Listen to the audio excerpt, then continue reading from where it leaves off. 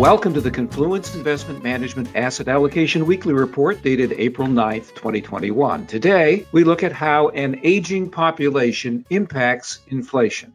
I'm Phil Adler. I'm speaking with Confluence Investment Management market strategist Patrick Fearon-Hernandez. Patrick, your basic view is that an aging population is anti-inflationary. Why?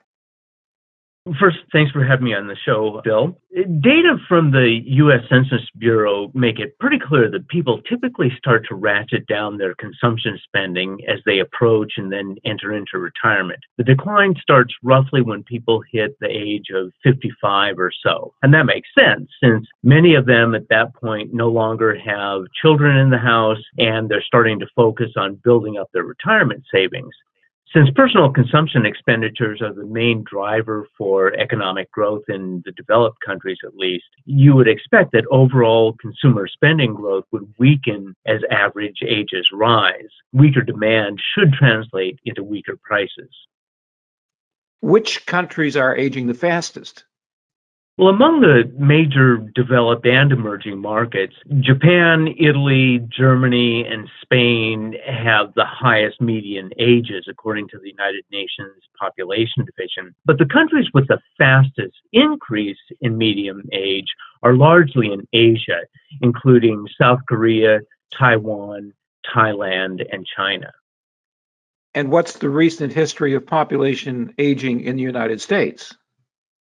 Well, among the major economies, the U.S. is just about in the middle of the pack. Its median age in 2020 was 38.31 years, which is far below the 48.36 years in Japan, but it's well above the 29.17 years in Mexico and the 28.43 years in India, just as an example. The median age is certainly rising, but only moderately. That's probably because the U.S. birth rate remains higher than many other major countries, and probably also because we have more immigrants who tend to be younger.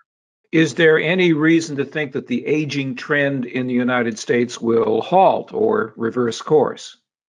There isn't much sign of a reversal, at least in the near term. Indeed, it's reasonable to think U.S. population aging will worsen in the coming years. Statistical data is already showing that the coronavirus pandemic has discouraged family formation and new births, while the immigration clampdown under President Trump has held down immigration. Even if those trends reverse a bit, it would probably take a while for it to have an impact.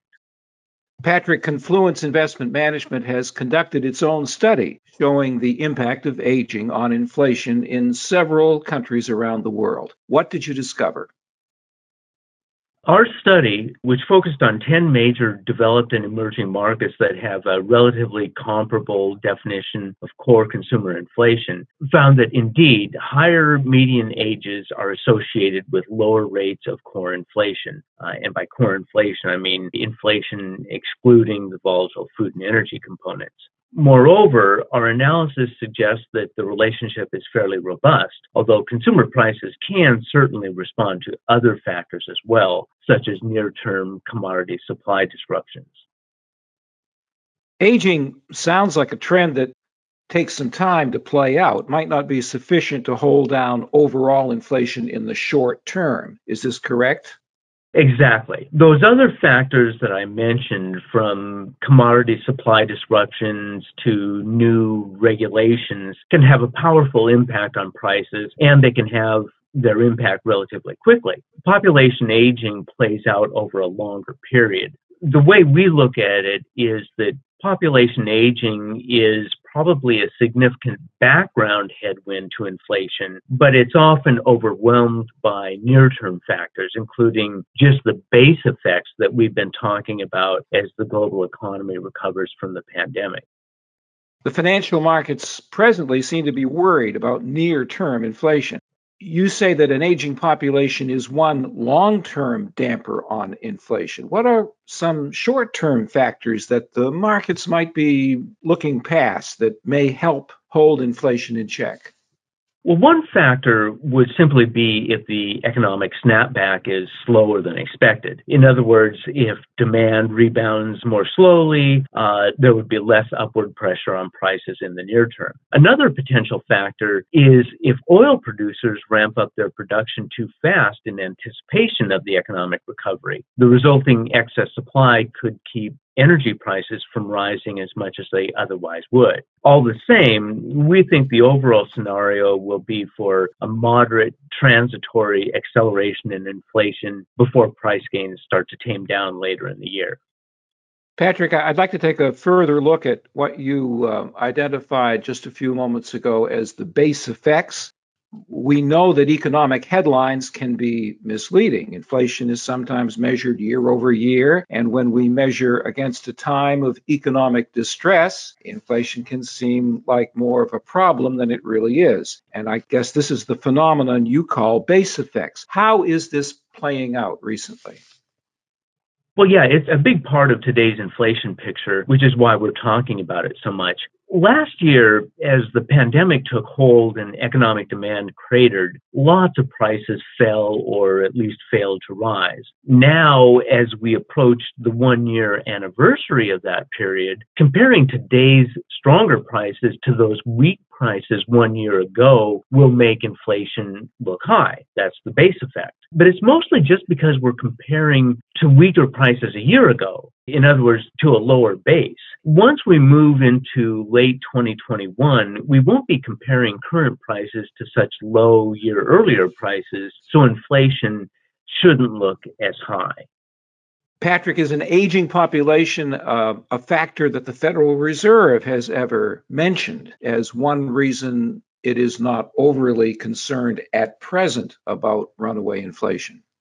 Well, policymakers at the Fed have indeed mentioned demographics, but their main argument is that current economic activity remains far weaker than it would need to be in order to produce high, lasting inflation. The policymakers stress that the labor market still has a lot of slack, which should hold down wage rates, for example. They're focused on those shorter-term inflation factors, but they are well aware that population aging will also tend to hold down inflation in the coming years.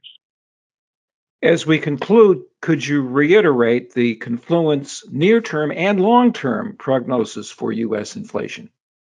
Well, we do think that consumer inflation will rise into, say, mid-2021, though not to the super high levels that were reached, say, back in the 1970s. Will inflation get above the Fed's target of 2%? Yes, but above 4% or 5%? Probably not. Whatever level is reached in mid-2021, we expect some moderation later this year. Then we could go several more years where inflation is relatively moderate, although loose monetary and fiscal policy, protectionist trade policies, and higher regulation are likely to force up inflation farther out into the future. And how do Confluent's asset allocation models reflect this outlook?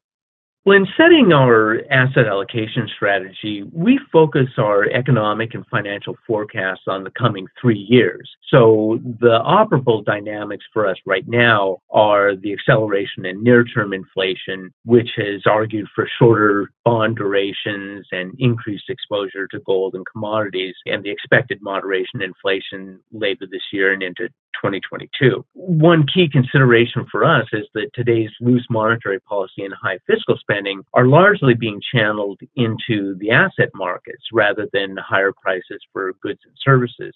Since we expect that to continue for a while yet, we still think it's a good time to have exposure to equities. Thank you, Patrick.